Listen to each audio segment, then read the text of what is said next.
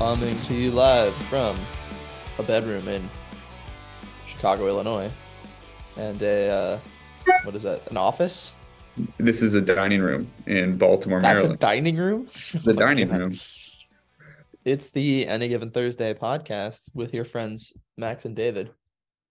It's Ooh. a day after Thanksgiving. We're all nice and full, nourished on football, and Of multiple kinds. it's the World Cup special. Yeah. For the first time, other than our previews, we will be covering World Cup soccer.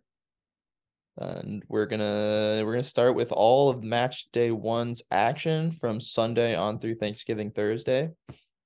And yeah. Should we start with the unfortunate hosts? Yeah, start with the hosts. Turn your I notifications don't know off. how to turn these off because I have the volume on. I don't know why it It's already decided. gonna sound shitty because it's on It's like, volume, oh, right? we just started recording. Let's send David 4 emails in 1 minute. Well, Group A, of course, features the unfortunate host, Qatar, who lost their opening match 0-2 to Ecuador on Sunday. This was actually the first time a host nation has ever lost the opening match of a World Cup, which is despite it's a little surprising because it's a lot of years, it's a lot of World Cups, and And to it's I mean to usually be a big team, but it's we've had usually a big South. nation, and you understand you get a little like host nation bump usually in the group stage at least, but it is a little surprising it hasn't happened like once, you know. Yeah. I mean, South Korea, I think South Korea was the technical host for the first game in 2002. I don't remember because I Uh-huh. was 6, but South Korea, not like an incredible team, but Mhm. very good. South Africa, obviously Also, they they were won. cheating, right? So Yeah, South Korea were. So maybe there's a little bit of a misleading statistic, but South Africa was the most likely to lose up until this point, but they got their little bump. They drew 1-1. I think it was Mexico they played. yeah. And the Shabalala goal, will go Yeah, down in history with it the was a great goal. vuvuzelas I and remember it very the well. yeah. I remember it well. But we're not talking about 2010 No. and at a World Cup that's inarguably better than this one. We're talking about 2022 Qatar. So Qatar 0 to Ecuador. We had nearly a first half hat trick from Ecuadorian legend Ender Valencia. He scored in the third minute, but was from a second phase of a set piece, but it was disallowed due to an offside taken back from VAR. Then he righted the ship in the 16th minute with a penalty to give them a 1-0 lead. And in the 31st minute, he knocked in a header in the bottom corner, the bottom left corner, that was either a stupendous header with superb accuracy or it came off the wrong side of his head. I can't tell which, but either way, Let's just give him he the credit. let's give him the credit. He scores to put Ecuador up 2-0 for good. Enter Valencia has Ecuador's last 5 World Cup goals. How about that? Wow. It's pretty impressive. Yeah. Going But back to if that stat 2014 when they last made the finals.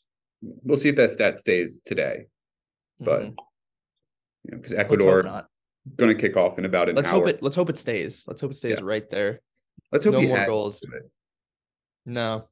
I'd like to see. He can add one. He can add Yeah, one if you want. they can be in a loss. I know you want the Dutch to win, but Enderland, I would like to see a clean sheet at some point in this tournament, but I know that's improbable. But yeah, you guys only got one out of one game already. So yeah. So the XG in this game, Qatar managed only 0.32 on 5 shots. Ecuador had 1.18 on only 6. The possession was 47 to 53 to Ecuador. And I don't think the stats really tell the story here.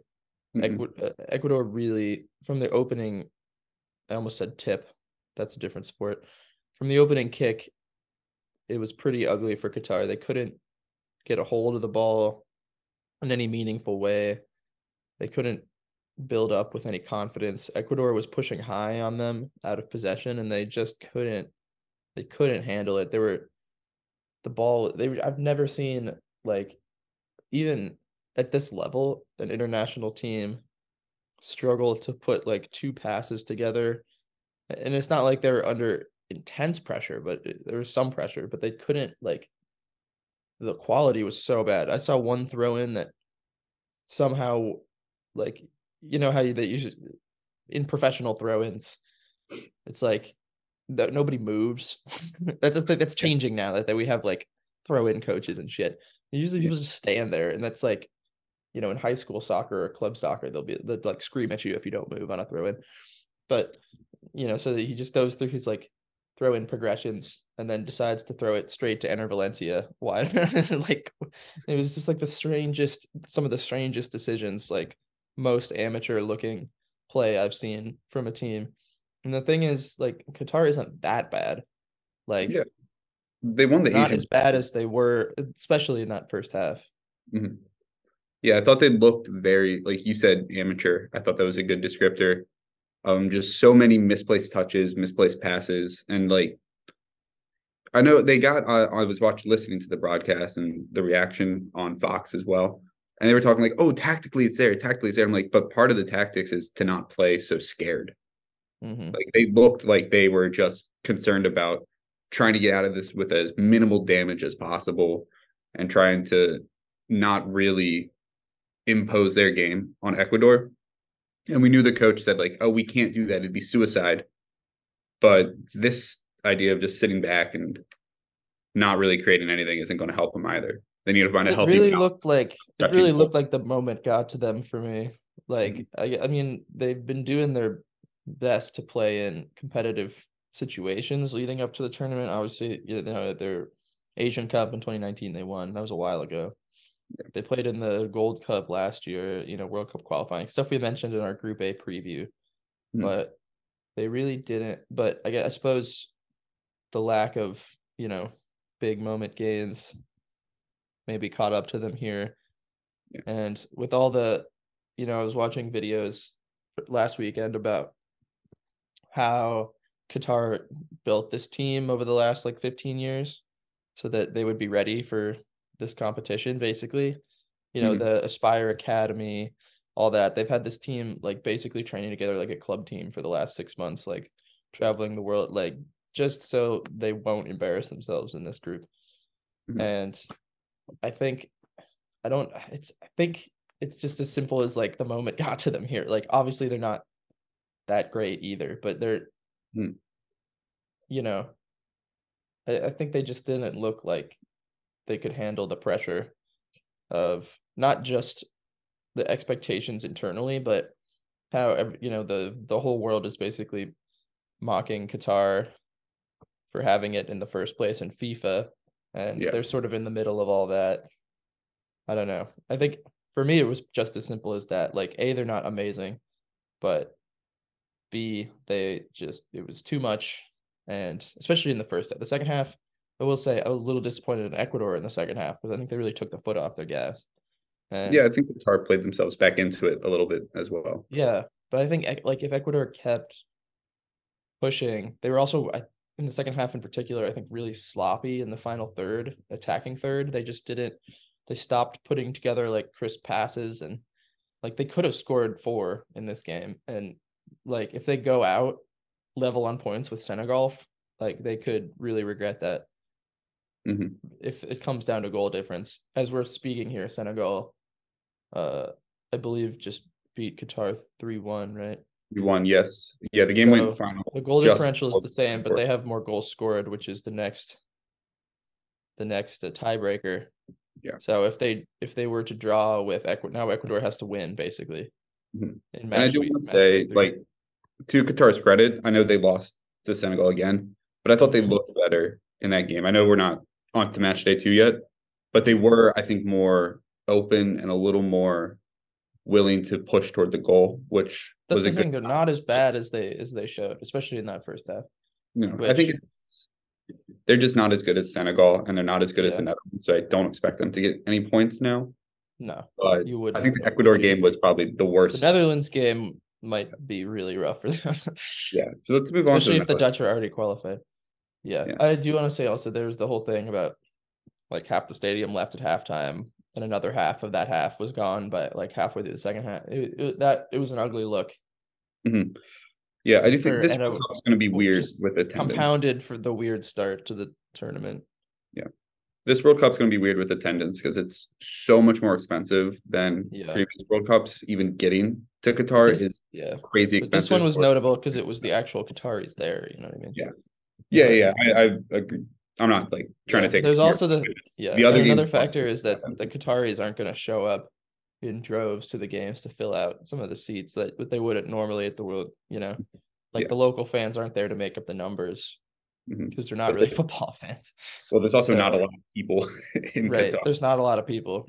Yeah, There's like 300,000 citizens in the entire country. yeah, and everyone that's not a citizen is probably not in a position to afford No, the tickets. right.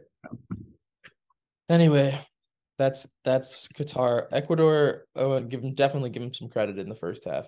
Mhm. But yeah, I think they could live to regret sort of A lot. taking their foot off the gas. And now they may have to beat Senegal to get through the group. Yeah, Let's but go to let's sorry, move yeah. to the Senegal Netherlands game. That's what I was going to transition to. Woo! Bless you, Maxwell. I'm allergic to the cats on my lap. Yeah, Yeah, not going to. so on Monday, Group A's match day one rounded up with Netherlands 2, Senegal 0, courtesy of late goals here. 84th minute winner from up and coming star Cody Gakpo. Was a De Jong, not Luke, Frankie De Jong flipped the ball in from outside the box. Gakpo sort of makes a diagonal run in behind the line, gets there just ahead of Edouard Mendy, and flicks it in with the top of his head over Mendy into the goal. That ended up being the winner. Davy Klaassen also gets an additional security goal in the 99th minute off the counter to seal a 2-0, an undeserved 2-0 victory, it has to be said. 1-0 Yeah, would have been more representative. 2-0 is just harsh on Senegal because Senegal were pretty good in this game. I'd say for the most part, they matched the Dutch in sort of the pace of play, in the build-up. They looked like they could hold their own with them.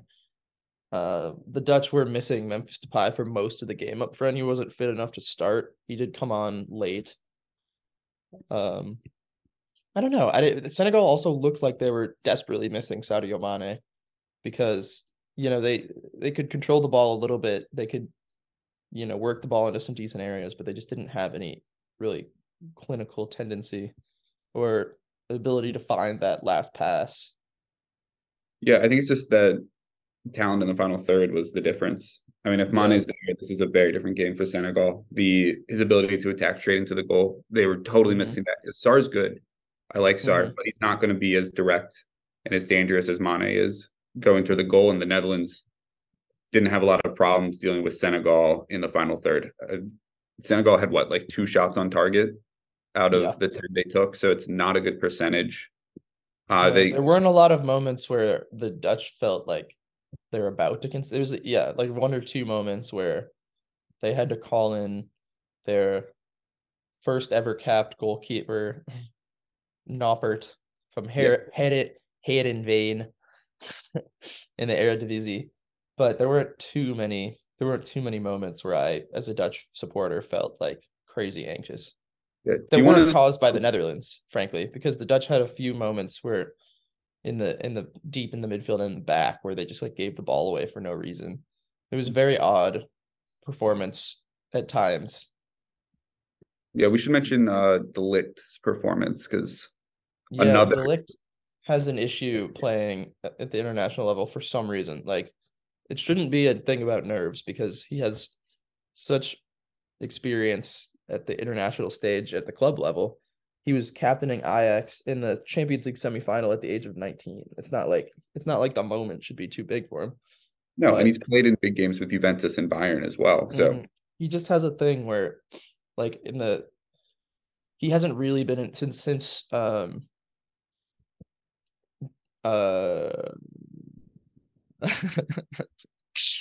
since Van Gaal took back over after the Euros last year. for those who don't remember, Frank de Boer was in charge during the Euros. It wasn't he wasn't well supported as the national team manager in the country. People didn't like what he was bringing to the table, nor did I. And the Dutch in the group stage played some exciting stuff, and then in the first knockout, they were upset by the Czech Republic, in large part because they weren't playing great before, but in large part because De Ligt gave the ball away in the defensive third under not that much pressure and committed a red card tackle in like the 50 something minute. So the Dutch were down to 10 men and then eventually the Czechs scored and they lost. So and since Van Gaal took over, he hasn't really been in favor. Actually, it's been more common, I think, to see Yuli and Timber there in recent months in that position on the right side of in the back three than De Ligt. And he gave De Ligt a chance today. I actually thought it would be Timber because that seems to be what he prefers. Yeah. But it's not great for De Ligt, is it? Like, he just has a habit at the international level of not performing up to his standard at the club level, and it's a little concerning. I would be nervous about him playing again today. Every time we get a break from the international level, I'm like, oh, De Ligt needs to be starting for this Dutch team. He's incredible. Because you watch him for the club teams and he does great for the most part. Obviously, he still can be error prone, but he's still kind of young. But every time we get one of these big breaks, I'm like, oh, I can't believe De Ligt isn't like a nailed on starter for this team. And then he plays his first game for them. I'm like, oh, yeah, that's why. He was bad. He was bad in this game. He had like weird things, like heavy touches that put them under unnecessary pressure, like questionable marking occasionally. I don't know. It's just it's a weird situation that I don't really know what to make of it. But I wonder if he'll get replaced with Timber for this second game today.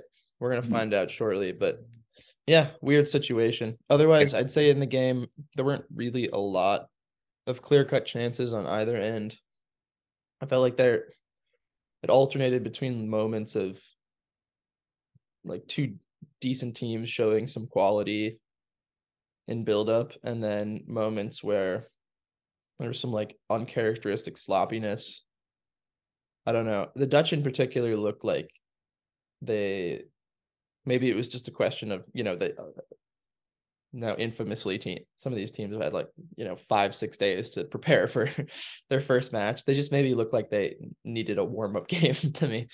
We'll see if those problems crop up again today, but that was my takeaway. I was sort of anticipating a draw after watching a bit of it. I was pleased as a supporter that De Jong and Gakpo managed to find that bit of quality. And yeah, Senegal, I still think are the second best team in this group. I agree.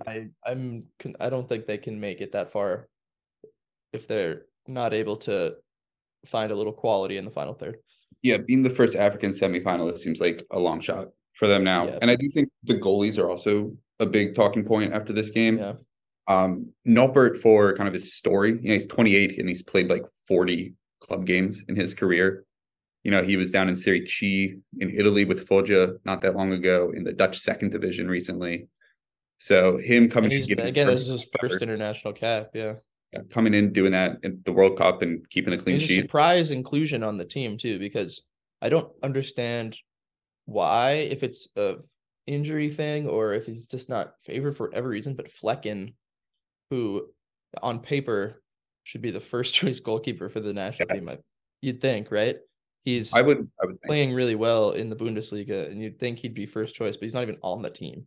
Yeah, and he's not. And so then the choices are, Pasveer, or Bilo, who you'd think, okay, one of them will play. Nope. That's such a Van Gaal move. Like, he just keeps me on my toes, I never know what I'm getting from Van Gaal. Also starting Vincent Janssen up front, I was like, what? And Vincent Janssen. Berghaus starting over like Koopmeiners in the midfield, where Koopmeiners had been the guy for a while.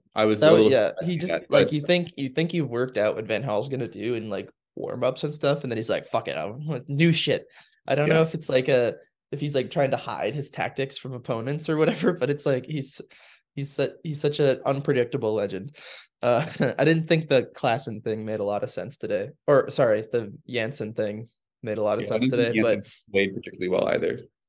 I didn't I think he so was either. fine, but he wasn't. I He was wasn't. really surprised he started over. I don't know what I would have wanted. But anyway, I won't talk too much longer about the Netherlands. But yeah, Nelpert, 6'8", first international cap in the World Cup, no less. Played pretty damn well. He didn't have a ton to do, but the few saves he was called on to make, he did. He looked solid. And then Edward Mendy, Good. you have to say, Not as you could solid. definitely claim he was at fault for the goal, for the Gakpo goal. I Because think he for the comes second out to goal, punch and he misses. He just doesn't get there in time. That's a tough call, though. It's like a 50-50 ball. You can forgive one of them, but I also, like you just about to mention, I feel like he doesn't do great on the second goal either. It's a shot very that comes in low and he parries it sort of right into Klassen's path. And it's like, that's one of those things where you're like, well, that's a tough situation for a goalkeeper, but also for a keeper who formerly of his quality, who would, looked so good in Chelsea's run to the Champions League title. Like, you think if he parries that technically right, which is out wide, out further wide, he then holds on I to it don't know, because he had, I think, the or time. holds on to it. I think it wasn't very powerful, and I think he could have held Yeah, on to it. But it's the I'm not. placement of the parry that was an issue for me.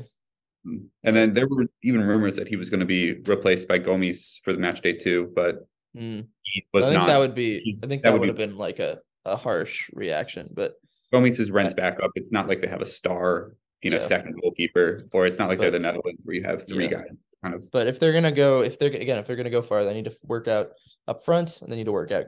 They need good performances from Mendy. Yeah. Let's move to Group B, Yeah. where England had I wouldn't say a shock result, but the scoreline was a bit shocking. England 6-2 Iran. You just don't really see games like this in World Cup group stages so often. And we had more than one actually where scores went a little apeshit. Mhm. The first like 20, 30 minutes of this game went about how we expected. England had all the ball. It was a bit slow and sluggish. Iran was happy. Not too many chances for England. All of a sudden, it erupted.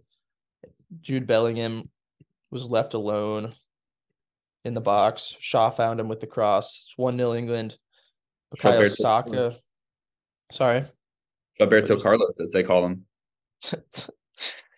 Bukayo Saka scores a second.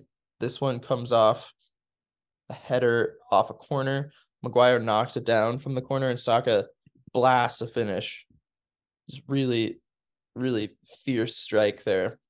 One of the best goals I've seen so far, actually. 2-0. Raheem Sterling.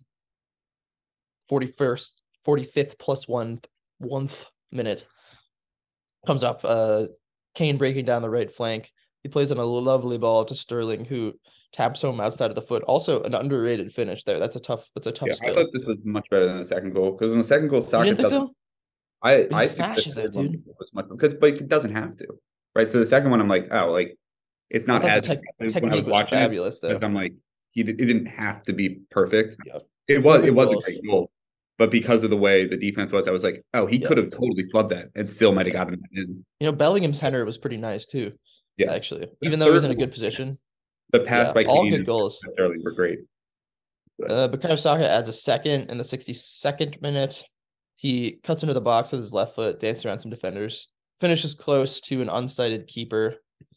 Taremi pulls one back for a round in the 65th. He sort of slipped into the box. He finishes high. It's kind of a nice goal, but it's the first moment where Harry Maguire looks a bit at fault in the back line. He is marking Taremi at the top of the box and doesn't really track the run effectively when he slips in behind him. Rashford makes 5-1 and his first couple of touches on the pitch after coming on. Jack Grealish gets his first World Cup goal. It's a really unselfish cutback from fellow sub Callum Wilson. He could have gone for his first World Cup goal. Instead, he facilitates Grealish's, and then he does the celebration for the sick kid or whatever. It's not the kind of podcast this is. That was in the 90th minute. And then a penalty that we don't need to talk about, but I think it was a stupid call, and I think it sets a bad precedent for what we're calling as penalties in this World Cup. But Iran get a nice consolation penalty in the 90th plus 13th minute. We had this much stoppage time in this one in particular because we'll talk about the extra time stuff in FIFA later, but this one was particularly long because of the goalkeeper injury Yep, to up Iran's in the primary first keeper half, 14 in the minutes of first extra half. time And because then in the of second half, yeah, was there another injury or something? When was this? What was the second second half half? was just 13 minutes, 14 all the minutes also. goals, all the subs. And They played then I think it was 116 minutes in this game. I think the second 116 half minutes, wasn't supposed to be as long, and then the penalty was like with 30 seconds left in the game. bro. And so 116 minutes. That's ridiculous. It's uh, one thing in the first half, but in the second half, when then like the 9 minutes flashed up, you're like, why? Poor Iran is down 6-1. You're like, just end the game. Like, that's so ridiculous. that If you look at the stats here, other than the possession, which was 78-22 England, like it doesn't look like England would have won 60. Like Iran's XG ended up being inflated by the penalty, but they had one XG despite that.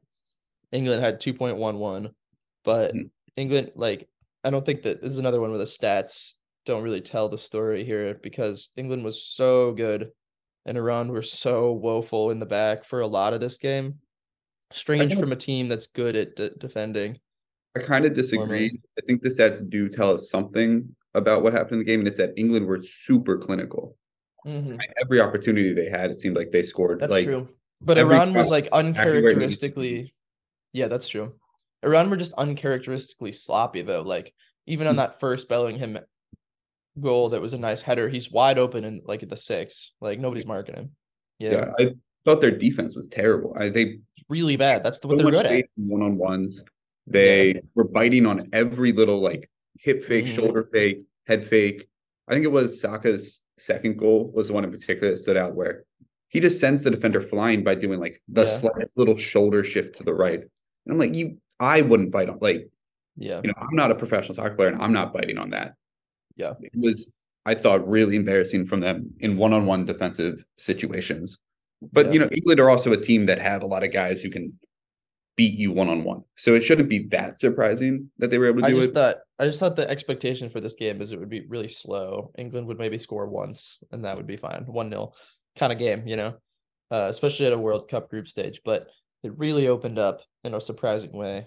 You give credit to England. I don't want to dwell on Iran too much because obviously they have a lot going on, and I wonder one expects that maybe that had something to do with the focus here. Hard to not think about stuff like that.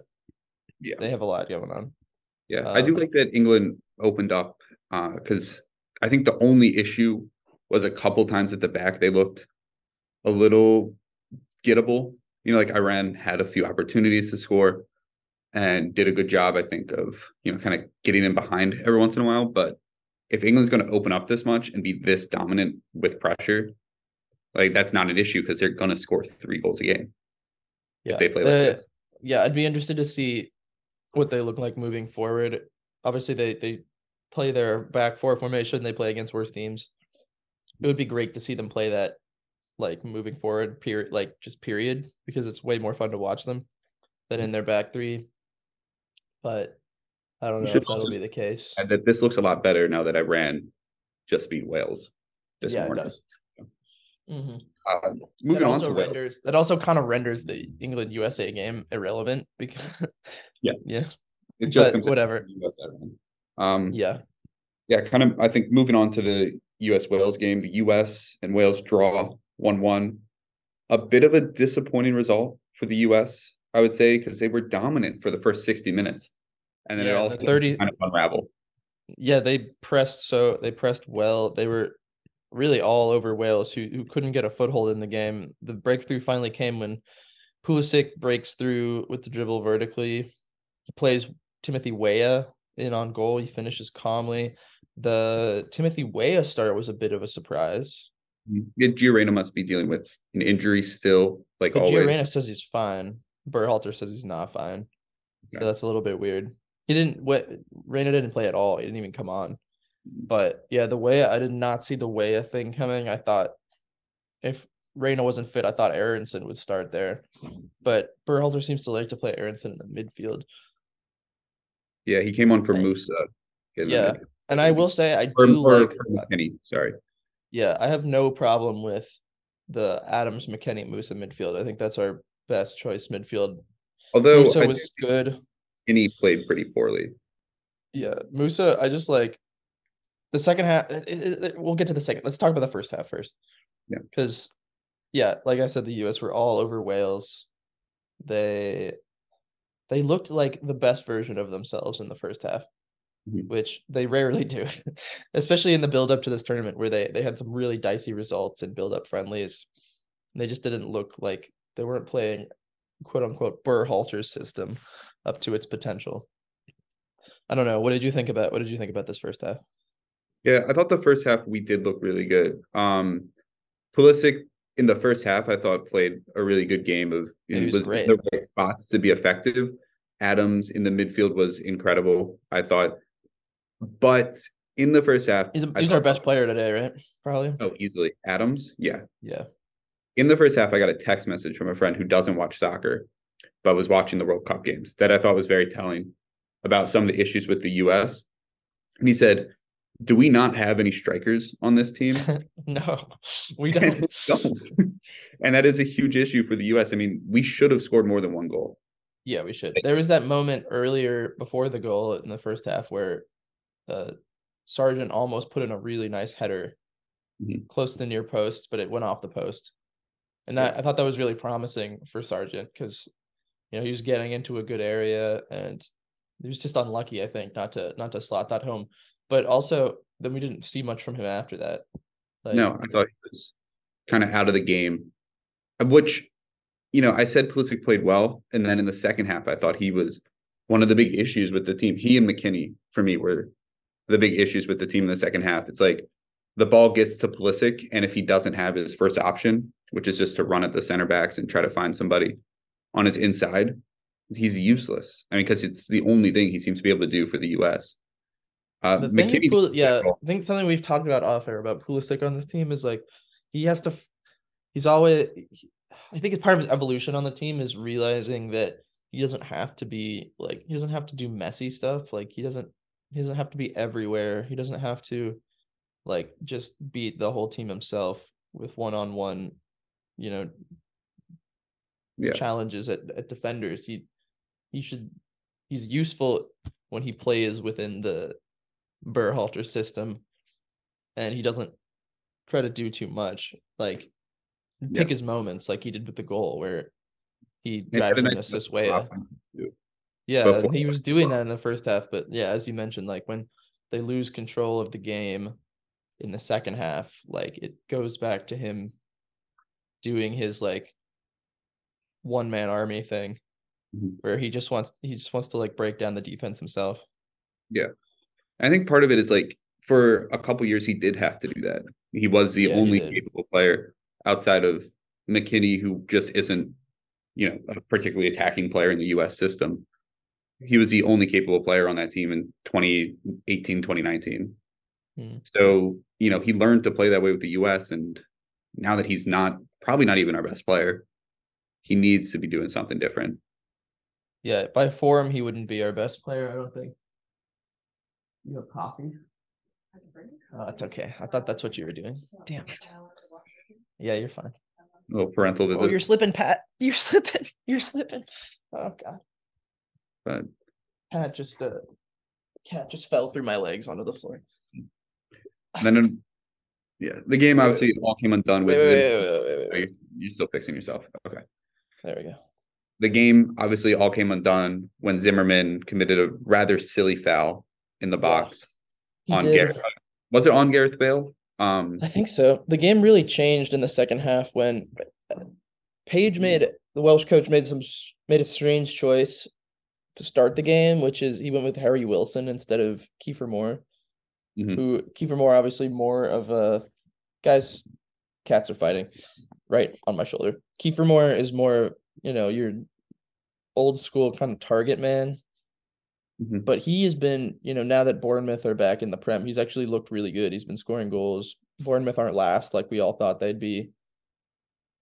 But so it was strange, especially the way Wales want to play, which is on the counterattack. It's strange not to start your like inform number 9 that fits your system. He went with the more speed option, and it didn't work. Like they couldn't get the ball to him. They couldn't make like 3 passes. Yeah, as soon as they put Kiefer Moore on and in the second half, everything changed. Yeah, having a speedy striker also plays into Serginho Dest is limited defensively, but the one thing he's really good at is defending against speedy players because he is himself incredibly speedy. Yeah. So I think that kind of played into the US's hands, and that it gave them, instead of a team that really only has two solid defensive options in their center backs, it allowed Dest to be a part of the defense. Oh in shit! Pause What? the podcast. I What spilled happened? coffee, David. Oh, I Maxwell. spilled the coffee. Hold on, You I'll be are a back. mess. What Oh, were we talking about before you spilled your cup of coffee it's everywhere? about Wales. It's about Kiefer Moore. No, yeah, Kiefer Moore had a good game. US could Yeah. not deal with it. Kiefer Moore, yeah, the substitution of Kiefer Moore coming on really changed the game. The US couldn't deal with his hold ability, his kind of target man play, his size in general. Just a tough opponent for him. And definitely opened things up for Wales, which is a little concerning because everything he can do, Harry Kane can do, but better. And they also pushed their wing backs up high, Mhm. higher than they were in the first half. And yeah, I don't think like the US still had a few like reasonable positions of strength and like half chances in the second half. They just sort of lost their quality in the final third. I thought like they still I think before Wales had got their goal, Wales didn't create that much despite changing the nature of the game. Like until the penalty, they maybe had Turner had to make a couple of saves, but nothing like he shouldn't have made. You know what I mean? I Yeah, didn't think. definitely agree with that. We should And also like say, if they could have hit them, found some quality on the break, it could have ended the game 2-0 still. Like Wales weren't gonna do nothing in the second half. I wasn't like at least like 30 minutes into the second half, I wasn't like horrified by how it was going. It was definitely trending towards the Welsh, but it wasn't like they're getting pummeled. yeah, that's definitely true. I do think because we're both from the US and, at least support the US to an extent because of that, it can be kind of tough to look at the game objectively and to say, oh, this is what the US did well, even though it's a disappointing result. But should point out that Wales almost had a chance at a winner because Matt They Turner did. came out and made it was a poor clearance way off his line Yeah. on a I header. wasn't like horrified that he came out. Yeah, And it was but just if it was he poorly sent it executed. to the stands, it would have been fine. But Yeah, he it was kept it just in a play. bad Yeah. um, and it falls. I don't think it fell directly to Bale, but it ends up with Bale eventually, Yeah. and Kellen Acosta bites the bullet, takes a yellow, saves the U.S. from a potential. One of the best fouls I've ever seen. Yeah, Because there's no way Gareth Bale wasn't gonna bury that from how far from like half midfield.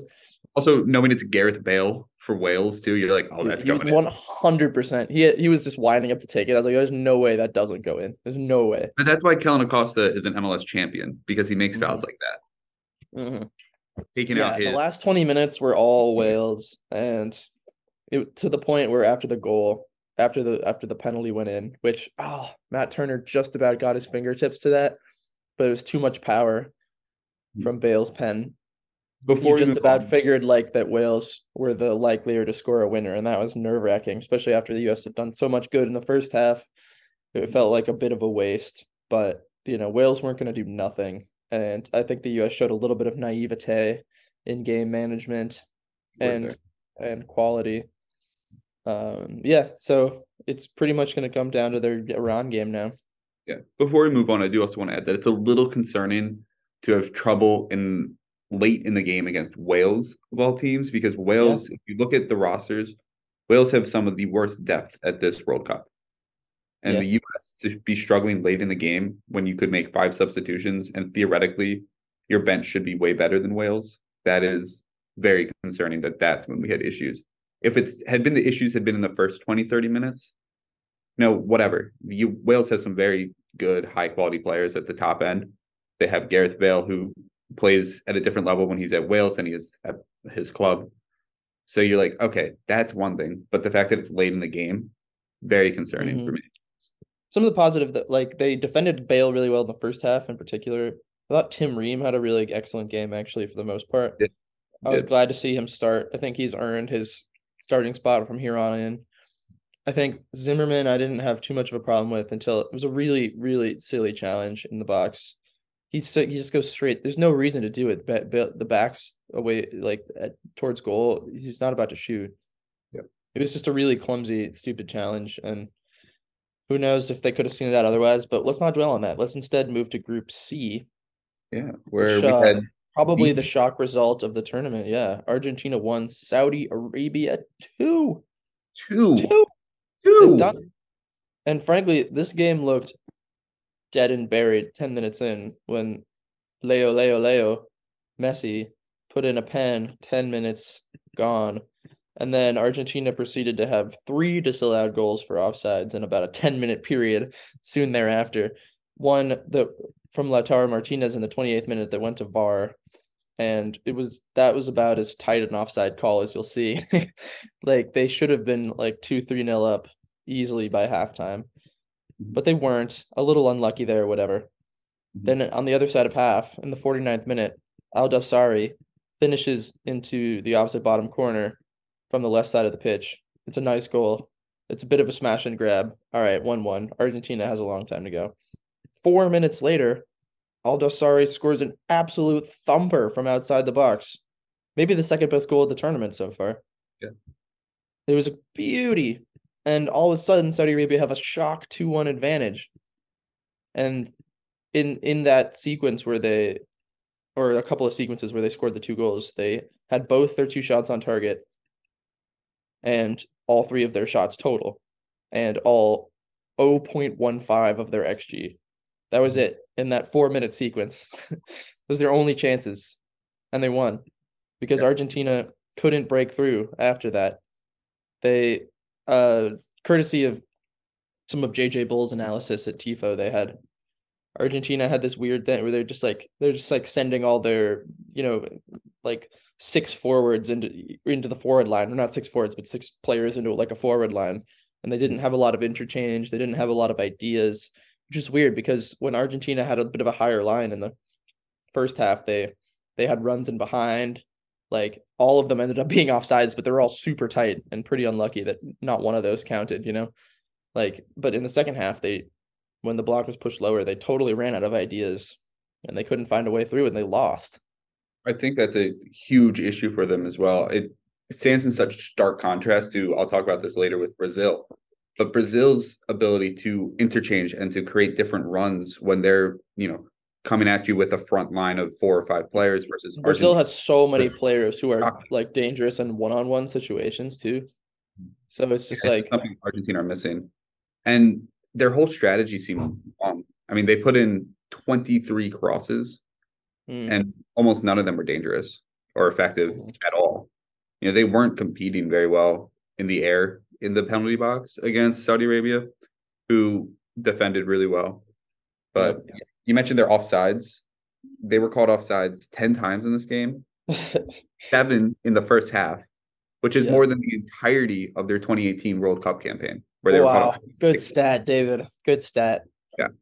I want to give a shout out to Saudi Arabia's manager, who is somebody we talked about in our preview for this group, by the way, who previously managed, I think it was Zambia and who was the other, Cote d'Ivoire, to AFCON championships.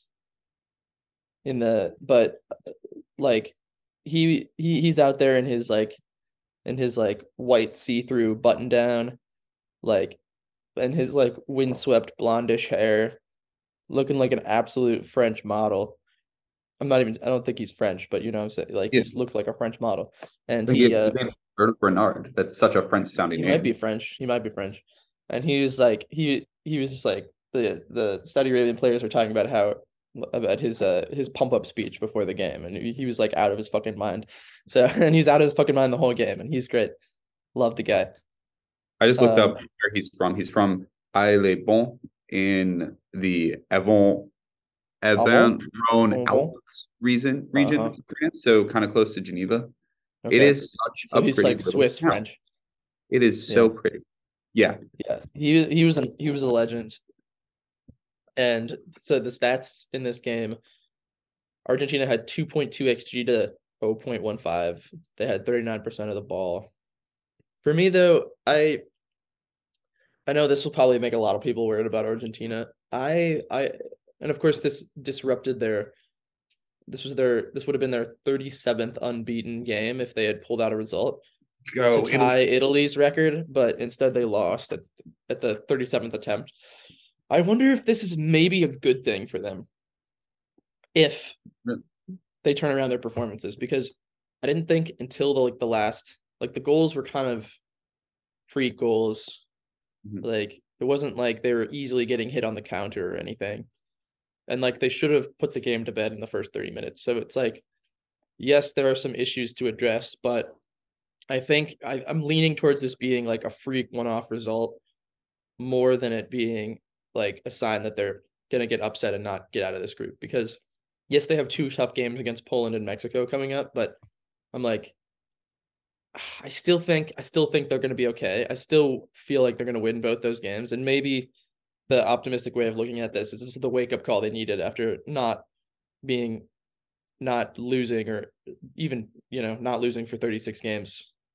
Maybe Yeah. this is just like that jolt of energy where they're like, oh, we can't just like sleepwalk our way through this. We have to perform every match Yeah. if we're gonna get to deep into the tournament. So that's my optimistic take. And I understand what you're saying. I think it's a chance for them to re-examine what worked and what didn't. I agree with you. yeah, Defensively, I have no issues with what they did defensively. Both the goals were great finishes. They weren't really mistakes from Argentina. They were just kind of no, things that can happen that you get caught with a finish like that.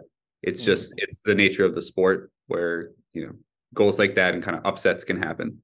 Offensively, there are a lot of kinks I think they need to work through, a lot of things that they can improve on. Like you mentioned, the overly flat line at times, their ineffective crossing, both big issues for them. But this kind of highlighted those issues and gives them a chance to go back and re-examine that and kind of come up with the tweaks that you need to make to be adjusting and to keep the opponents on the back foot, and so that they can't just be prepared for you to do the same thing over and yeah, over and over again. We should also yeah, say and it's not uncommon for teams to struggle in a group stage game and then bounce back and win the tournament. I mean, Spain Spain lost lost their their first opening, game in yeah, 2010. 2010, yeah. France really, really struggled at Switzerland, I times. think, right? It was Spain, I believe it Switzerland. was. I think it was. I think Yeah. you're right. Spain at times looked, or France at times looked pretty bad in the group in 2018. Italy had a terrible, terrible draw against the U.S. Their stage game where Brian McBride. they looked so much worse than the U.S. too in that game. So there's like chances where you have these results that kind of can actually be a blessing in disguise. But I do think the bad thing is now you kind of have to beat Mexico and Poland. Yep. And those are It's not two gonna be tough. easy, Mexico in particular, I'm a little worried about Argentina's ability to deal with the physicality that the Mexico defense can provide. Mm-hmm. So we'll see how they adjust to that. We'll see. Yeah, but weirdly, I'm less worried about them than I am Germany after, despite a Oh, worse upset. I We'll agree. get to that. Let's quickly address Mexico nil, Poland nil, which was a bit of a drag. Mhm. I was thwarted on my flight trying to access the plane's Wi-Fi to watch this game. The Wi-Fi was down. I had to settle for highlights. The big moment in this game was a missed Lewandowski pen in the 58th minute. The penalty check went to VAR. I think that was the right call. Yeah, Uh, but but World Cup legend Guillermo Ochoa, down to his left, makes the save. Another legendary moment for the legendary World Cup keeper, who just keeps producing big moment after big moment. We talked about him in our preview. He just, like, for something just switches on in his brain in the World Cup for whatever reason. Um, he had the most saves at the 2018 World Cup. He didn't have to make many today, only two, but this one counted for everything. It was not even like a terrible penalty from Lewandowski. Like, wasn't in the corner, but it wasn't like at, that like dead zone for penalties at that perfect goalkeeper height, not in the corner. It was like pretty low. It was pretty much on the ground, and it was pretty far to the keeper's left, but it just wasn't totally out of reach, and Ochoa just makes a really good save. And yeah, a bit of a tough one for Lewandowski in Poland, but Poland didn't deserve to win this game. So I have a I question don't for you. think. Is Memo Ochoa the best World Cup goalkeeper of all time? Maybe. I think he kind of deserves that crown now. It feels like every year he's done this. What is he, 38? He's been to 5 World Cups. He's only played in Insane, 3 dude. but he's been to Yeah, we're five. talking about Ronaldo being the first to score in 5 World Cups. What about Ochoa making a save in 5 World Cups? Probably. Well, he did not play in the Okay, first okay, one, four maybe not World even the Cups. second one either, but Yeah, he was still there. So yeah, yeah, incredible. he is incredible. It's every 4 years he comes out of nowhere and everyone's like, oh, I Yeah, totally forgot this guy was. yeah, he's still the starter. Yeah, Um, he's great. we But I should think point out, Mexico played. I think some of the stuff we talked about in our group preview here came to fruition for Mexico, which is that they sort of lacked the cutting edge and couldn't score. Like even though they had the better chances in this game, other than the penalty, I think I think they'll take the draw here, but they would have thought they would win this game. I mean, nobody had a ton of great chances. Mexico's XG was 0.72, Poland's was 0.94, but you take away the penalty, Poland created almost nothing in front yeah, of goal. Zielinski for Poland looked really uncomfortable all game. Really Mexico did unfortunate. a great We spent job. the whole group building out how this isn't your like grandfather's Poland and like they have a lot of fun attacking players. They didn't do shit with those attacking players today. They didn't do shit. I No, say yeah, they today didn't. on whatever day that was. Really disappointing performance, I thought, from Poland. Obviously, I didn't get to watch it live, but I just expected more from them. And now I gotta say, I don't favor them over Mexico to make it out of this group anymore. No, I'm with you on that. Cesar Montes, he was someone that we talked about, but we weren't the only ones. I don't want to like take full credit for like scouting him and finding No, him no, we from should. Monterrey. No, we should. We should take full credit. He was he locked Lewandowski down. Like Lua had Yeah. very, very few chances. Montez was all over him when he needed to be. His positioning was great. His physicality being, I mean, he's a giant of a Yeah. defender. So just totally shut him down. I think he might struggle against Argentina with the smaller players, but Mm-hmm. if he can make them uncomfortable and be a little physical with them, he could have a really, really good tournament. And Kiwior, I thought, was really good for Poland in the back line as well, kind of mopping things up. He was, I think highlighted as somebody that was going to be key to their defense, given the age of the other defenders they have on that back line. He did a great job, preventing Mexico from really from getting like 1-on-0s. He Mm-hmm. always seems to be able to recover and be back there to put at least a little bit of pressure on them to make any attempt kind of more difficult than it needed to be. Well, Saudi Arabia really opened up this group, so it's anyone's guess now. Yeah. So And Group D, let's mention another 0-0 draw, Denmark and Tunisia. This one, despite some of the other 0-0s in this first round of fixtures, was quite entertaining. Tunisia, I think, was impressed us both. dude, they were so pumped up for this game too. They were really pumped up. They were flying into tackles. Yeah. Each team had a goal disallowed for offside. It was just a lot of fun, and I have to say Tunisia just about earned the point. Denmark ends up with the better XG, but Tunisia managed more shots barely and had so much energy. They had more quality on the break than I would have thought, and as well as remaining pretty organized in the back. We in our preview we predicted Tunisia would be pretty boring to watch because recent of late they kind of have been. They've been very practical and haven't really opened themselves up for fun, but they did on the counter today, and they even had spells of possession themselves. I think we might have underestimated them here. If they can put in performances like that, they're going to be, a tough team to play against. Yeah. I do want to talk about Denmark because I hated the tactics they came out with. I thought they kept drifting wide like, intentionally in the final third and then trying to find a way back in. I was like, it's not working. You have to try something new. But because they don't have a true striker on the team, there was no central point, no focus for the attack centrally. And Skov Olsen is a winger. So he's giving the ball and he's moving out to his position on the right. Dolberg kept moving over to the left. I'm like, just stay a little central, put some pressure on him through the middle. That's what And Pierre-Emerick Højbjerg is for, my friend. yeah, well, if that's your best option, come through the middle. No offense to him, he's a good player, but Yeah, but I Where think did equally Tunisia got their defensive tactics right, and I agree. yeah, Denmark wasn't quite like as sharp as their normal. So they still could have won, but Yeah. I think I thought they when Cornelius came on that even though he struggled finishing, he missed he sure did. He probably had the a best chance of couple the good game for them. chances. Yeah. I thought when he came on though, it just gave them something else. It gave them that focal point, and I think he should start, which I did not expect myself to say at any point in this tournament. Also known as the Danish Kiefer Moore. Yeah, I've heard him called that multiple times. Yeah.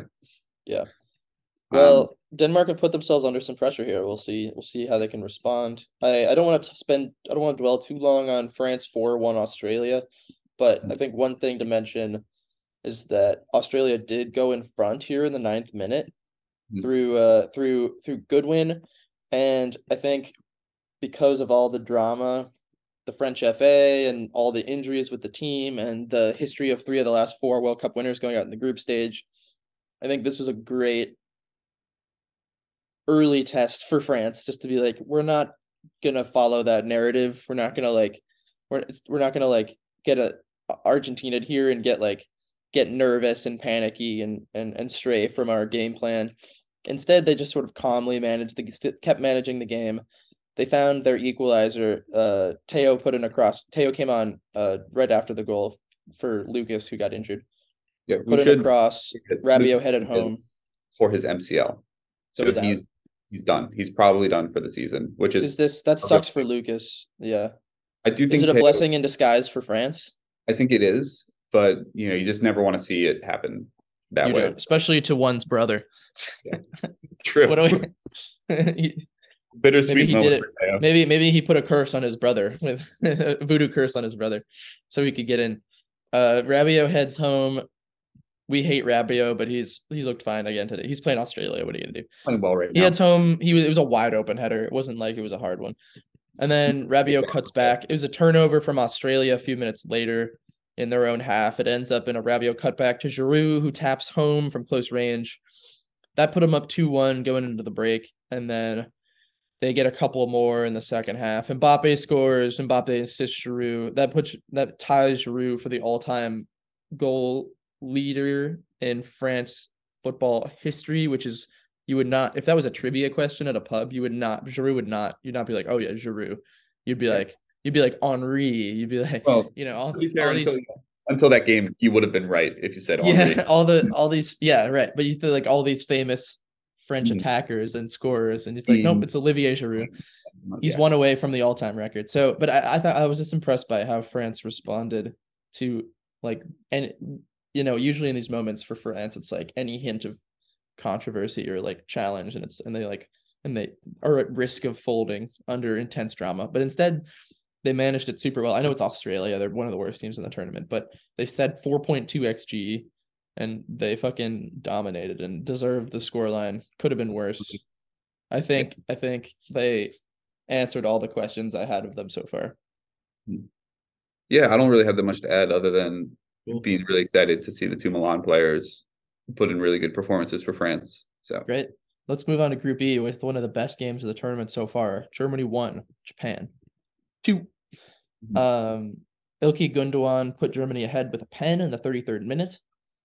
And then Kai Havertz had a goal disallowed in the 45th plus 4th minute of extra time added time in the first half. That goal would have made it 2-0, but alas, I'm going to sneeze. Well, that's staying in. okay. That would have made it 2-0 and probably put the game to bed. Germany were super dominant in the first half. Japan had almost no chances. And the second half started a little bit of the same. Germany had a couple of really good half chances where a clinical version of them would have seen this game put to bed 2-3-0. Gundogan, I think, hit the post or hit just wide with a low shot. They just couldn't find the breakthrough. And then Japan started really coming into the game at a certain point in the second half.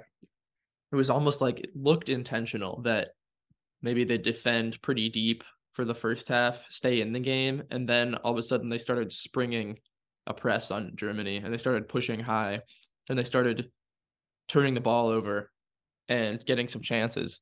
And so much so that, by the time they had equalized, the commentators were talking about how much they deserved it, even though they didn't even have a kick in the first half.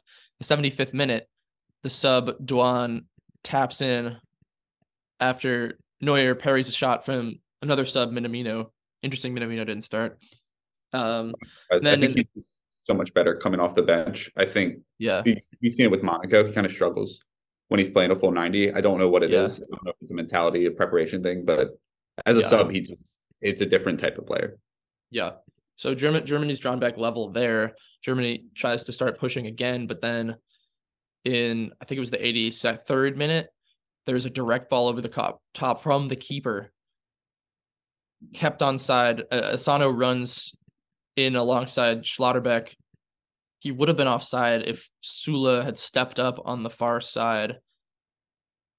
Instead, because Schlotterbeck and Tony Rudiger had stepped up to put him offside, but Sula doesn't follow suit. So then Schlotterbeck is caught out of position as the ball bounces over the line, and he's sort of recovering in behind. Schlotterbeck didn't have a great game either, especially in the second half, and has had some questionable performances for Germany versus his club form, in a kind of Delict-esque way. And then Asano gets in behind, and he sort of finishes like Landon Donovan style against Slovenia in the 2010 World Cup. He's at the near post, really close range. He just shoots it high, and manages to squeeze it past Neuer, who you have to say, like, peak Neuer, maybe it does a little better positionally there, but it's hard to blame that on him entirely, because it was like pretty calamitous to see from a team of that quality at that level. See a goal like that was a bit disturbing, I think, for a German fan. But Japan ended up really kind of taking the game to Germany the last 20 minutes, 30 minutes with extra time. And in the end, to the point where you wouldn't say they didn't deserve to win, even though Germany dominated so much of the game. Yeah, if you look at the possession stats, I think it tells a lot of the story, right? 74% possession for Germany, only 26 for Japan. And it was very ineffective possession for the most part. Yeah. And we talked about they're less so in the first half, though. You want to hear a fun stat about the possession? I might get this wrong, but I saw that Germany in the first half had the most completed passes in a first half in recorded World Cup history, I believe. It was in the 400s. Yeah. And we talked about it in our previews, they're going to hold on to the ball in what looks like a dangerous position, but then, they don't have the finishers to really make people pay. Kai Havertz is not, in my opinion, the answer up top. He did have a disallowed goal. I like Havertz. I like Havertz more than you do. Yeah. I also come into this with a very negative opinion of Kai Havertz, and I just found him to be pretty ineffective today. But I also don't know who you put there that's a better option. Maybe Mukuku. You don't. But that's the thing. He's 17. 18. Yeah. Like a week ago. Yeah. I think Raphael Honigstein on The Athletic had some interesting coverage of this. Some on the one hand, he questioned some of Hansi Flick's decision making points at the end of the game and late in the second half, where he takes off the two players who had looked the best for Germany in Ilkay Gundogan, who'd really controlled the midfield, made a lot of sharp decisions, and obviously scored the pen, and Musiala, who had been really bright, and he took them both off. Right, this is before Japan equalized, and he put on, and then once they went behind, were drawn back level at least. He brought on guys like Makuku and what the fuck is his name? The guy from Bremen, Fulkrug. Fulkrug, because he wanted more of that large number 9 presence. And these are guys that aren't really capped in meaningful moments. And then he brings on Mario Götze, who hasn't been in the team in 5 years, and it felt very sort of very not very tactful and a little bit desperate, they didn't have the answers once they got punched like that. And I think the taking off the players who had been your best when the game isn't put to bed ended up being a pretty big blunder from him. Yeah. Especially want someone with Gundogan's experience once. I mean, obviously you still have like Kimmich and what you're replacing him with Goretzka, so that's not the end of the world. You'd think on paper, but I think in the context of this particular game, that was an error. It's also that he took off probably the 5 most forward players because Kimmich was playing a little deeper, letting Gundogan go a little more forward. But the 5 guys he subbed off were the 5 up front. So then bring on 5 guys all at different times, like all getting into the game in different ways, and there's no connection there. Right? They looked very disjointed at the end. And I think, like I said, a lot of that's because of the substitutions by Flick. Also, I just want to interrupt the pod here to say we're recording this Friday morning again, and Cody Gakpo has beaten Enter Valencia to the punch here. He scored. It's 1-0 Netherlands. Yeah. We'll get back to that later. Yeah, but I was about to say Sula at right back didn't work. I don't think so either. Yeah, I don't think that's the place for him. You talked about like he was out of position for the second goal, and I just don't think he knows the positioning of right back as well as a real right back would. And I know you're not going to get an offensive performance from anyone you put there based on who they brought, but just put a guy who knows the positioning of it at least. You know, who's not going to get caught not understanding when to step up and when to step back as a right back versus as a center back. So another thing that is a concern for this German team after the fact is that after the final whistle, Germany, a lot of the German players were like really willing to talk to media. This is also via Raphael Honigstein, is that a lot of them were a lot of the vets, Mueller, Neuer in particular, were willing to sort of say how it wasn't good enough and sort of pointed out that some people weren't up to the task on the team without saying names, and in a way that, if they come out and win their next 2 games, won't be a big deal. But if it, in looking back, it's something that could be a sign of friction, something that you maybe don't want to see with a team that's supposed to be united trying to go after a deep run in a tournament. So almost more of a French-esque situation, the thing you'd expect from that sort of footballing atmosphere. So there's some concerns for Germany for sure. But I also want to give Japan a lot of credit for how they managed the game. Obviously, they were probably a little lucky and fortunate to still be in it when they were, but they really took advantage. They really started making Germany uncomfortable with a higher press, and they deserve a lot of credit. But let's move on to Spain 7-0 Costa Rica. This one is a really ugly one for Costa Rica, and it started right away. You could tell it was going to be a long day for them. They had a questionable decision, I think, too. They didn't have everyone behind the ball. They had sort of like a lone roaming striker.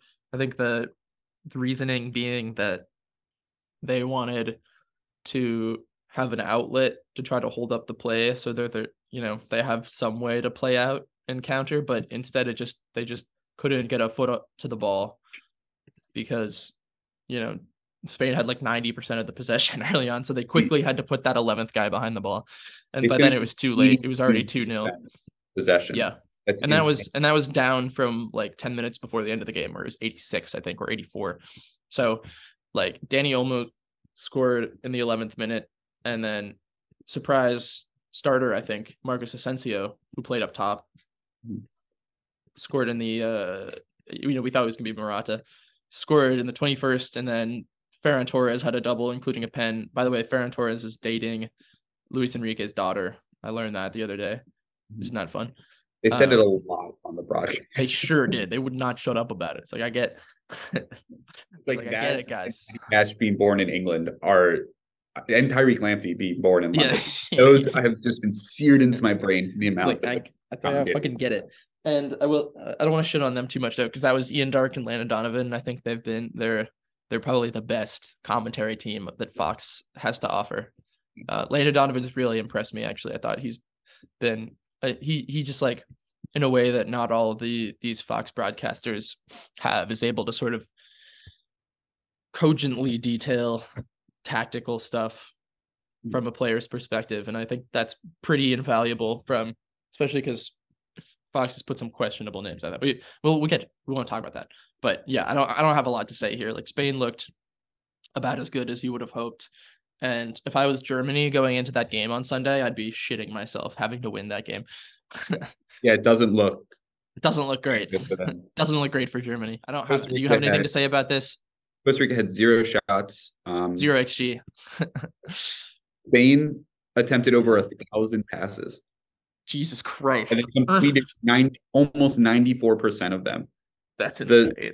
second most was England, who attempted 796 passes. So Spain just That's blew it out of the insane. water. That's Classic insane. That's Spanish. got to be some kind of record. Yeah, it's got to be close to. I mean, Yeah, Taylor Costa Navas Rica. had a rough day. 0 He did have a saves, rough day. 7 shots on target, 7 goals. There Really wasn't so disappointing. much he could do, but he looked a little soft on a couple of, I don't know. But it was bad all the way around. Navas hasn't been fit for months, so I think 5 months they said. So nothing. We talked about in the preview of this group that this is not a strong Costa Rica team. This is not the 2014 team, but even for them, this was tough to watch. You feel for them a little bit. Let's move on to another thrilling 0-0 draw that he said sarcastically. This Group was F. possibly the least thrilling of them all. Morocco 0-0 Croatia. I expected more here. They had the combined XG was less than 1. There was 2 total shots on target. There wasn't a lot to see here. I don't think. It was a little disappointing for me because we were hoping Morocco would be fun. And it's not to say that they aren't going to be. It's just that, Croatia have a very specific way of playing. And Morocco neutralized them pretty effectively. I think this is a pretty even game, right? Like, this could have kind of gone either way. Croatia probably had the slightly better chances, maybe, but not by a whole lot, Yeah, it was kind of a dull game, and it was at 5 a.m. for us. So yeah, so I didn't get up to watch it. Full disclosure. yeah, it was a rough one. There were a lot of 0-0 draws, and there was one in the tournament in Brazil. So was there only one in Brazil? I think that's what I heard, is that there was 1 0-0. That's surprising at a World Cup. This has been a weird tournament so far. This first round where it's like either it's a 0-0 or it's 6-2 or something. It's like you're either like more goals than you'd expect or no goals at all. Yeah, I don't have much to add for this one. Both teams, Yeah, I think, still in a position where they just need to beat Canada, and then if you get a result against Belgium, you go through. But Canada proved themselves to be a pretty tricky opponent. They probably deserved a lot more than 0 points. A very undeserved 1-0 loss to Belgium. Belgium were woeful for most of this game. Terrible, like really bad, like disturbingly bad. The Canada was all over them the first 15-20 minutes, pressing them high, turning them over so easily, and it ended up resulting in a penalty for Canada, which Alphonso Davies missed in the 11th minute. It was saved by goalkeeping legend Thibaut Courtois, but it wasn't a good penalty. No. It was disappointing. It was disappointing for Davies in his World Cup debut. Their best player, their star player. He felt for him a little bit. And then Belgium, despite having almost nothing to offer in the first half, found Batshuayi over the top. I think it was from Vertonghen or Alderweireld. Can't remember which. It was just a long ball over the top of the defense, and Batshuayi gets in behind and finishes. But I don't think Batshuayi was very good today, other than the goal. I think, in fact, he was quite bad, I thought, for a lot of this game. Like, he had this weird thing where, obviously, De Bruyne and Lukaku have been playing together forever, and they have a nice understanding in those attacking areas. Here, it seemed like Batshuayi and De Bruyne could not get on the same page about runs, like placement of balls. De Bruyne had an uncharacteristically sloppy game. He had, even though he was like even surprised, they awarded a man of the match, and he was surprised. He's like, I don't deserve this, which is fair, because he had the best offense Belgium had is when they did occasionally manage to break, especially in the first half. They did occasionally manage to break through the Canada press. Canada was pushing really high on. Belgium likes to build up wide, right? They have the 3 center backs and they have the wing backs. Yeah. Everybody pushes wide. and Canada was basically marking them like man for man, and meaning they basically had no midfield in those defensive situations. So the few times Belgium did manage to play out of that and find De Bruyne in the middle of the pitch, he had tons of room to run onto, and a lot of like 3v3, 4v4 situations. And usually, like when De Bruyne gets in those situations, you're toast. But he had a couple of errant passes or things, or like missed reads. And I started, and I thought it was, yeah, I was, and I thought it was mostly De Bruyne's fault. But then the more I started watching, especially into the second half, I saw him get frustrated with Batshuayi a couple times, and I wonder if a couple of those were like they're not them not being on the same page as to the runs he wanted Batshuayi to make, or stuff like that. Batshuayi had some heavy touches. I don't know. He just didn't. It seemed off up there to me. Eden Hazard started and played like 60, 65 minutes, I think, and he was the captain, and he didn't do a lot either. I don't know. It looked all around from Belgium, and even though weirdly, like if they had some quality on those moments where they could break out of the press, like they could have scored a couple of goals. But in the end, it was like sort of a weird over the top ball that ends up being the difference in this game. But it's not a good sign, I don't think, for Belgium. Canada, though, what a performance for Canada for like the first 60, 70 minutes. Yeah. They were the dominant really in the balance of play. And it really just came down to them like not being able to find quality in front of goal. Yeah, Jonathan David, who has had a great season so far for Lille. Yeah, we sung his praises in the preview. Yeah, really tough game for him. He really tough game. So many chances. It was rough. We wanted to see Canada get a result in this one just because they played so well. And I think they did. I like Canada. They proved themselves did themselves pretty proud, I think. They did. One of the big issues for them, though, I saw was when they were attacking, of all people, it kept falling to Junior Hoylett. Yeah. And I'm like, who started instead of Larin, which was interesting choice. Well, Hoylett was playing, I think it's on the right, so that he could play a little further back, like behind Buchanan and David and Davies. Because Hoylett, Herdman has some tough choices to make, because like I think Buchanan and Davies both started in the wingback positions.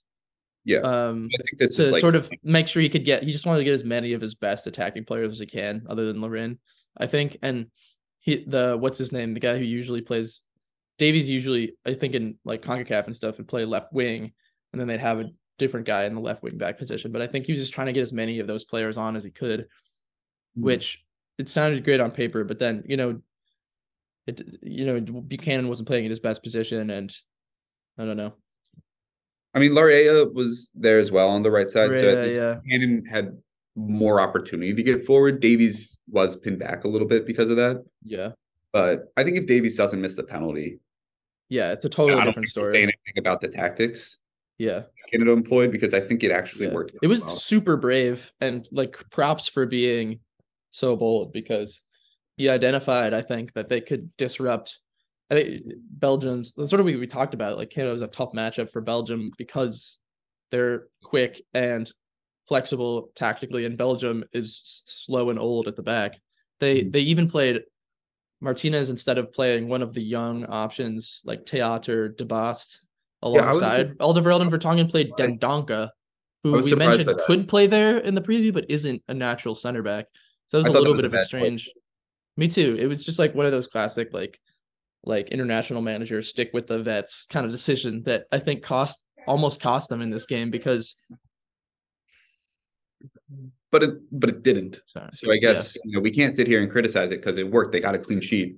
They're so lucky, though. So lucky that if Canada had any quality in front of goal, again, it goes back to that. I wonder what this game would have looked like if that Davies pen went in early. Yep. It was what they deserved, and it was a real shame. Really brave tactics from Herdman, and credit to Canada for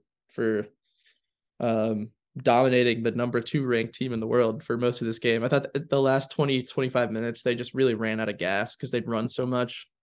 They put so much into it, and I'd say the last 25 minutes they basically didn't really have any clear-cut chances. They just looked tired to me. Yeah. But I mean, it's the hard to good keep up news, that yeah, effort the and good pace. news for them is that this group is still wide open, I think. And really after the first match day, I'd say anyone could come out of this. Like Belgium will obviously be favorites now, but like if they play like that again, like look out. Yeah. Group Move on G, to yeah. Switzerland Switzerland. 1, Cameroon 0. This actually might be my least favorite game of the entire tournament. Oh, why? I Why just is that? hate Switzerland has this thing where every World Cup they like play super boring bullshit and then somehow make it out of the group. Like they Yeah. just don't do anything fun. And like yes, the stats will tell you they probably just about deserve to win this game. But it They wasn't had a fun. few chances, but they're not fun. They're never fun. They always just over across generations. They're always playing. They always end up playing the exact same. At the Euros, they'll play that, they can have a 3-3 against France, and that's fun. But at the World Cup, they just like cannot do anything entertaining. I wonder if part of it, Drives like me they've crazy. been a similar team for so long because I Yeah. think they're just in that position, in that weird position as a European nation where you're not an elite country and they don't have golden generations because of the size of the country, like the Netherlands or Yeah. Portugal or Belgium might. So in order to compete against teams like Italy, who they topped a group with in qualifying, against teams like England or France, it's like they kind of have to learn to play this really shut up shop, force bad shots type of play. Yeah. And I think they did that today too. I mean, Cameroon only had 8 shots, but Summer still had 5 saves. Another good Yeah. performance from him. Classic Summer. Mbolo, I thought was pretty energetic though. So at least there's Mm-hmm. that. If Mbolo's playing well, He does. It's nice. It's good for them to have that quality up front. That's sort of pre-Embolo was unusual for them, I think. yeah. So I think there's definitely a good chance now for them. It'll come down to the Serbia game, and if they can get a draw Yeah. there, I think you're looking at a good chance for Switzerland to get out of the group.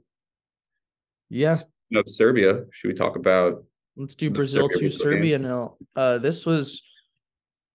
I was hoping Serbia would put up more resistance here. They defended their asses off, to be fair, for quite a while. They just didn't they weren't really able to it looked like a fitness thing for them. Like none of their attacking stars looked fit or like totally up None for of them, it. Like none of them are fit. I mean, Kostic didn't play. yeah, Vlahovic and Mitrovic are coming back from from injury, injuries. yeah. So there's Milinkovic Tadic was the Savic. only one. Yeah. It's a tough time. It's a kind of a bad timing, the World Cup almost. Like we talked them up so much, but now I'm a little concerned that I'm a little concerned based on how they were Actually, playing Brazil. So it's like 2-0 loss thought to Brazil is whatever. this game was almost a good sign for Serbia. I thought they Mm-hmm. competed well in the midfield despite Brazil, Mm-hmm. being a vastly superior team. I thought Serbia looked pretty solid in certain phases. Thought their defense looked really good. It's just that Brazil has so many guys that can beat you 1-on-1 that Yeah. eventually they were going to. Yeah. And Vanya, Eventually the quality was gonna come into yeah, play. Vanya Milinkovic Savic, I thought had a good game in goal as well. Mm-hmm. Milenkovic and Pavlovic, I thought were good defensively. But yeah, Brazil's quality and the tactics I thought were a big thing too. I mean, we talked about it when we mentioned Argentina, is that Argentina had that kind of flat back line, flat front line, not back line. And that allowed you to sit deeper and just move back with them. But Brazil forced Serbia to step up because they were making different runs. They were staggering, like we talked about in the preview that they like to do, is like staggered runs, having maybe Neymar come and then Richarlison go another way. And it forced Serbia to step up and to engage them 1-on-1. And you just can't defend guys like Neymar or Richarlison with the way they were playing 1-on-1.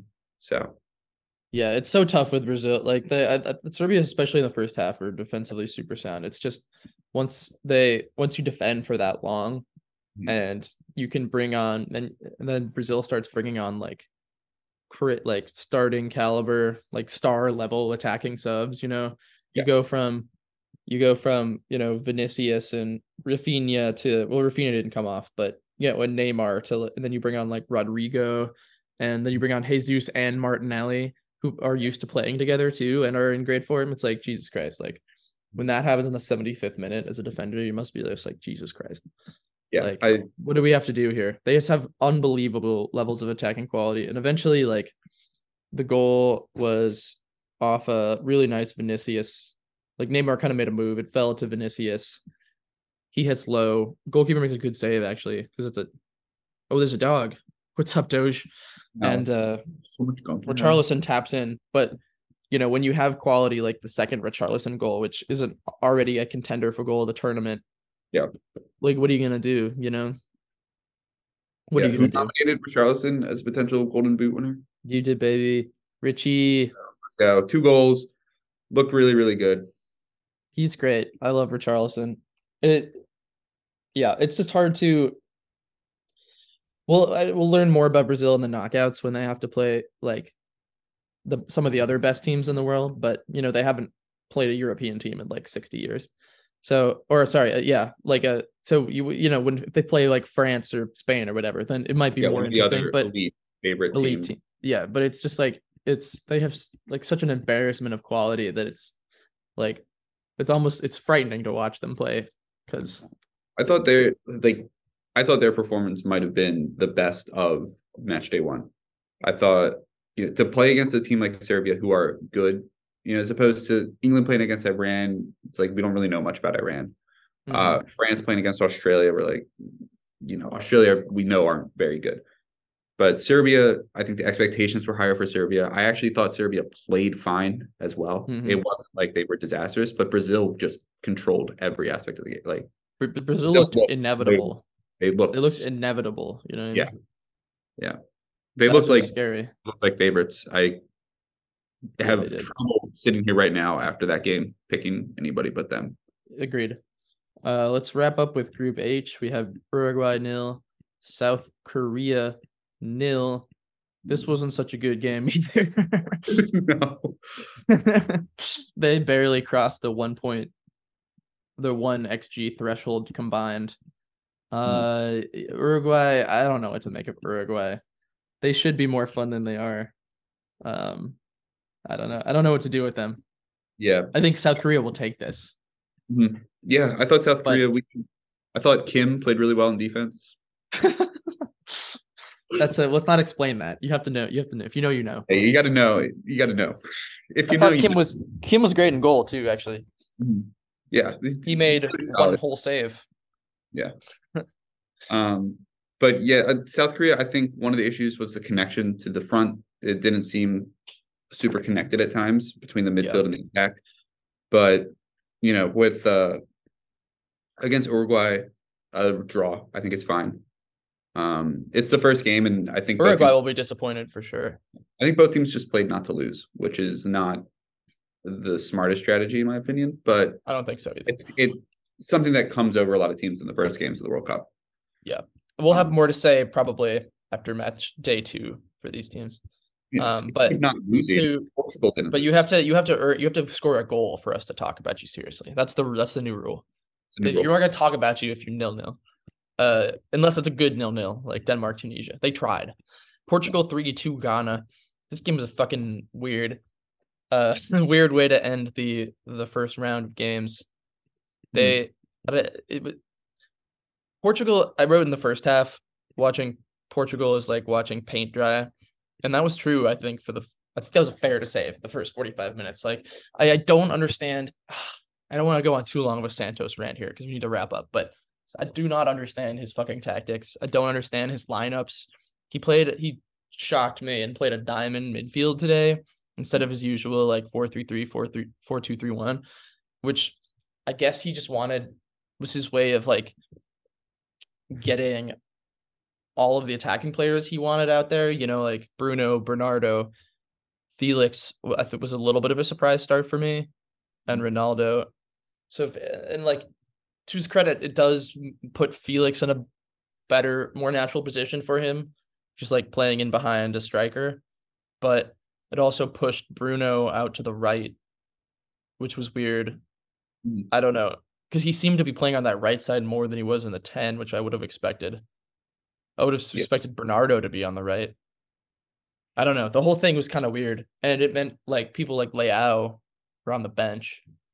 And he ended up looking justified by Leao getting some like, injecting some pace into the second half when maybe the Ghanaian defenders are Leao comes tired. on and they score 1 minute later, and I don't think that's a Yeah. coincidence, even though he wasn't directly involved in the Yeah, goal. but then he scored too, Yeah, which he was involved in. True.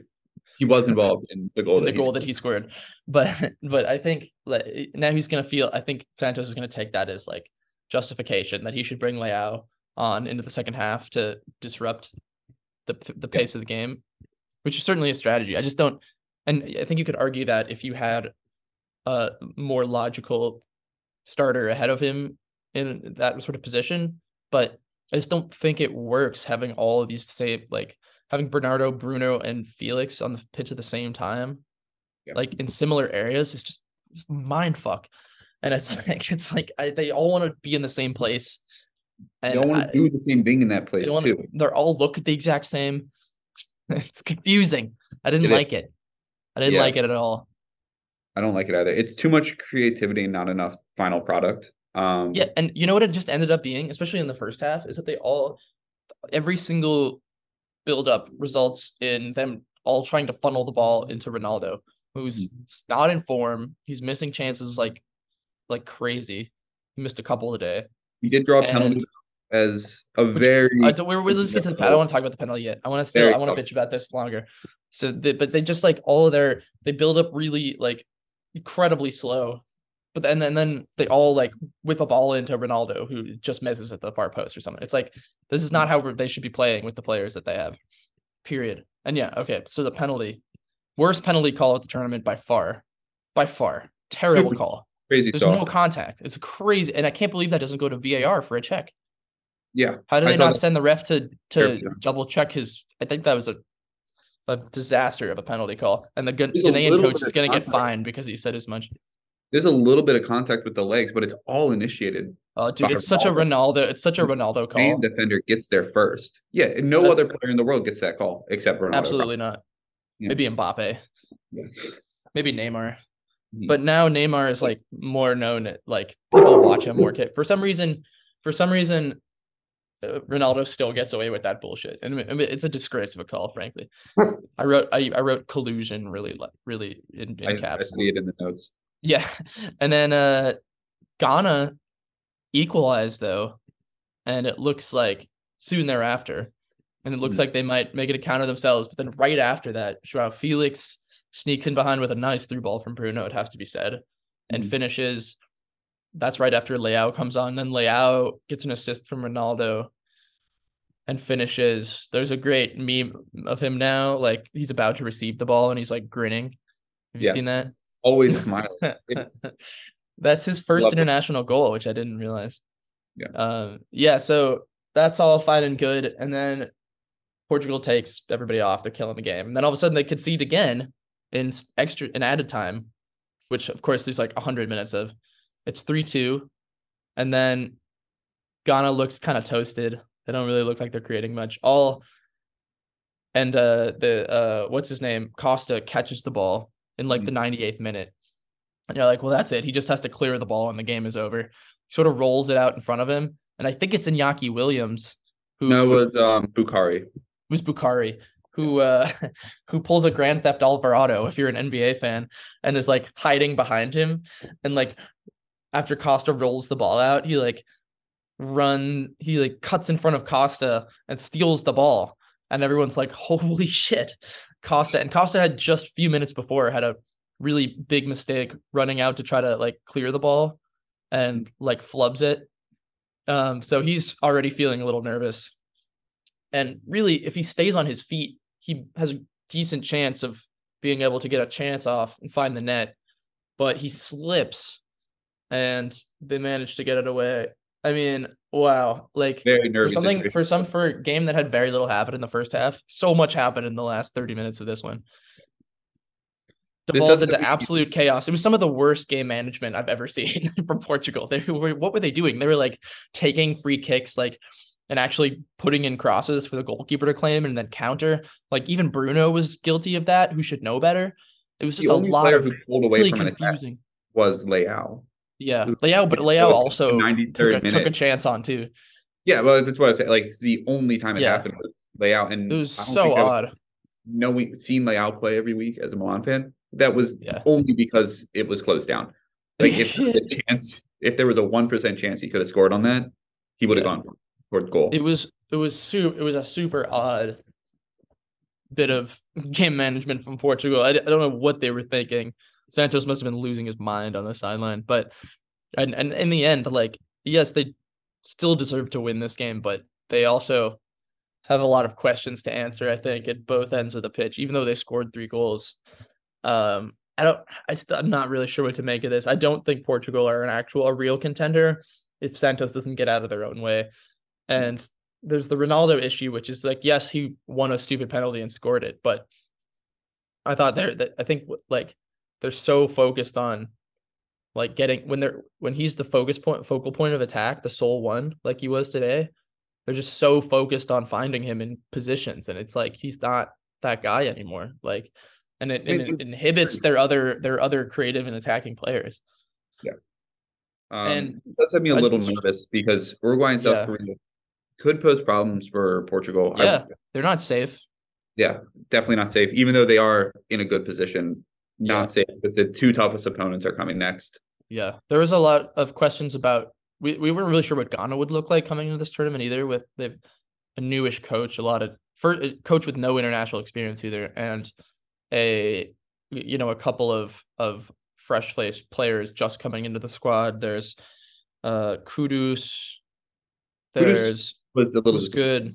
I thought he was, but he assisted the goal. And then he came off right at what was that? He came off right after assisting their equalizing goal. That made no sense to me. No, I agree with you. I definitely think he should have stayed on. I thought he was just a little disappointing in that, because he'd been talked up so much before the tournament, and I thought it was kind of like a pedestrian game.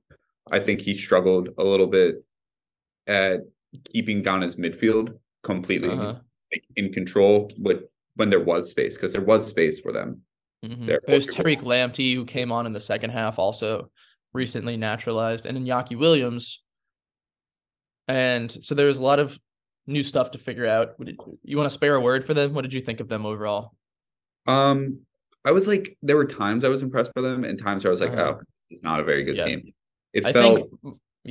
My take is that I was kind of encouraged by the second half, where they offered a lot more. I think like this might be like a tournament too early for them because of all this new shit we just mentioned. But I also think just player for player, they're with some of these naturalizations, they have the possibility to be one of the most talented African sides in the next couple of years, depending on whether Thomas Partey goes to jail or not. Yeah. We'll have to wait and see on that. It's away from Partey for Lamptey. When he came on, I think it was the right choice to keep him off the bench, or to keep him on the bench to start. He didn't look like he knew exactly where other people were going to be running. He didn't look like really with the flow of the Ghanaian team.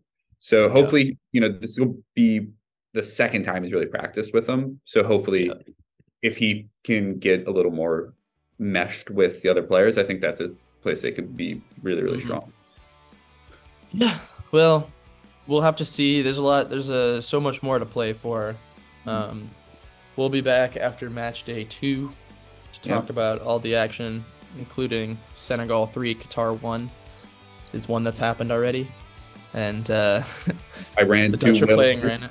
Yeah, big game there in Group B. But until then, suppose cheers to the international gaffer. Cheers to the national team gaffer. Cheers to Greg. Cheers to Greg. Gareth.